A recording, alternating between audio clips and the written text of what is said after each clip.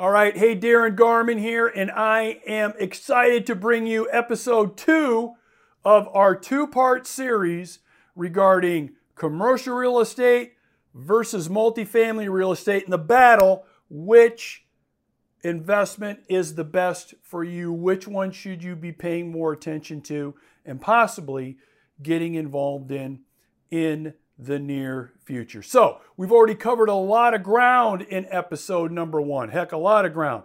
And I'm hoping that you got a lot of value out of episode 1. So let's right now jump right into episode number 2, when we're going to talk more about commercial real estate versus multifamily, the battle between the two, and which one is the best for you.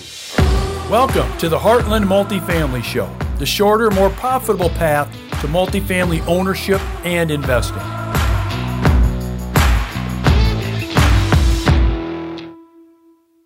But don't go anywhere, because we've just covered the bad news. Until you make that final decision on whether it's commercial or multifamily, let's cover the good parts of each one of these. And let's start with number 1, the good parts about owning your own commercial property. And it's simply this: low management. In some cases, depending on the kind of commercial property you own, you can almost have no management. Okay, so look, when you own a property that's got a 15-year lease on it, that's occupied by, say, Verizon Wireless, for example, Walgreens, companies like that, there's really hardly any management for you to do, because some of those leases actually in the leases say, hey, the maintenance, the management, that's something that the tenant has to do. That's right. If you didn't know this, there are commercial leases out there, and there are some companies that actually like to have these leases where they take care of everything as the tenant. So there are properties where, as an owner, an investor, as a landlord, you hardly have any management responsibilities. In some cases, it can be 0 for years.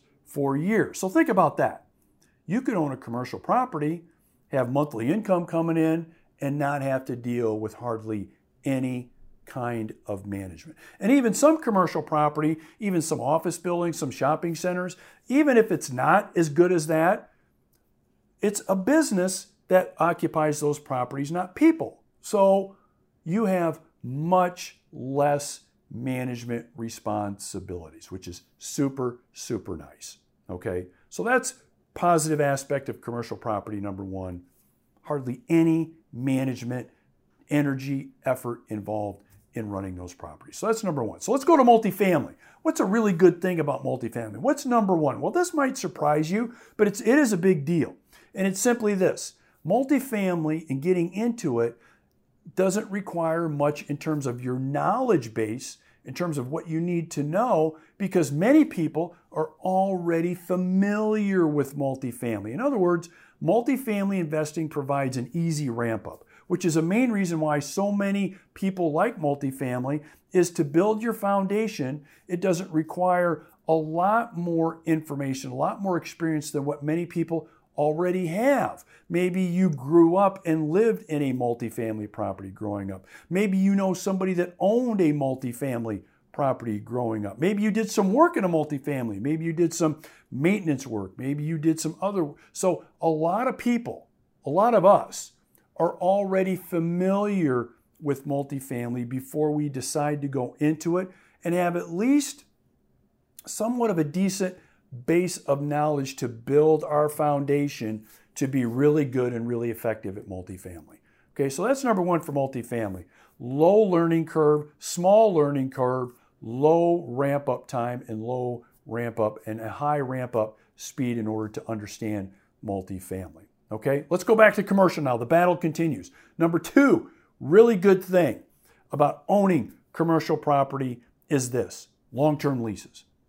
Okay, many commercial properties have long-term leases.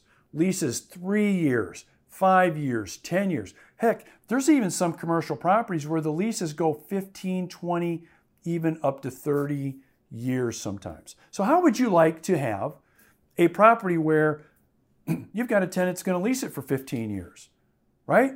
How nice would that be? Well, A lot of commercial properties provide those 5 to 15, even 20-year leases from the tenants that occupy them. So long-term leases, obviously a great thing, okay? Now, let's go back over to multifamily. Number 2, positive aspect of multifamily, pretty simple one, it's demand, right? It's demand. Are people always going to need a roof over their head? Yes. Are people always going to need a place to live? Yes. Okay? And whether the economy's good, whether the economy is bad, whether you're a Republican, whether you're Democrat, it doesn't matter what you are, where you are, you're always going to need a place to live. Economy's good, economy's bad.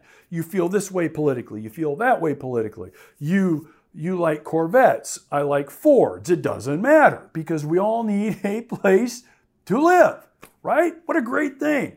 And no matter what happens in the economy, people always need a place to live. So you always, as a multifamily owner, almost always have ongoing demand for your properties. Why? Because people are always going to need a place to live. No matter what else is going on in their lives, they're going to need a place to live. Okay? All right. We're almost done with the battle. It's almost time for you to make your decision. So let's go to commercial property, positive aspect, the third and final positive aspect of owning your commercial property. It's simply this: predictability of income. Predictability of income. So think about this. You're an investor. You own your own commercial property, and you've got 3 tenants in that property. Each of them have 5 to 10-year leases, and in those leases, it tells you exactly what their rent's going to be year 1, year 4, year 6, year 10. So for the next 5 to 10 years, you know pretty much exactly how much income is going to be coming in from that property. Wow, that predictability, that knowledge, almost like you got a crystal ball, you can look into the future and know what your income is going to be from that property 3 years from now, 5 years from now, heck, in some cases, 10 years from now or even longer. What an advantage. What a great thing to know that, and you know it now, and you even know what your income is going to be years and years down the road, okay, in many cases. All right, so that's positive aspect of commercial property. There's some commercial property where you can have that predictable income coming in for years, and you can go years ahead of time and know what that income is going to be. All right, now, how about positive aspect part of multifamily? The third and final aspect of multifamily is flexibility. All right, flexibility. Now, what do you mean, Darren, by flexibility? Well, I can pretty much, for example, if I want to, let's say I want to raise rent in a property, I can start doing that pretty much right away. Okay, so I can do that by giving my residents maybe a notice I'm going to do that. Once the residents move out and before a new one comes in, I can maybe change the rent. So I've got flexibility with that. All right, how about flexibility in terms of having an event around the apartment community? All I got to do is let the residents know, hey, we're going to have a Thanksgiving Day celebration. We're going to have a Halloween costume party. We're going to do this, and you're invited. Come down today to their management office. We're going to have a lot of fun. Okay, so in the people business, what it provides you is a hell of a lot more flexibility. You compare that, let's say a commercial property, let's just say rent, for example. If a tenant has signed a commercial lease for 5 years, I don't have the flexibility to change that. Let's say my costs go up. Let's say something happens. Let's say I've got a large insurance claim.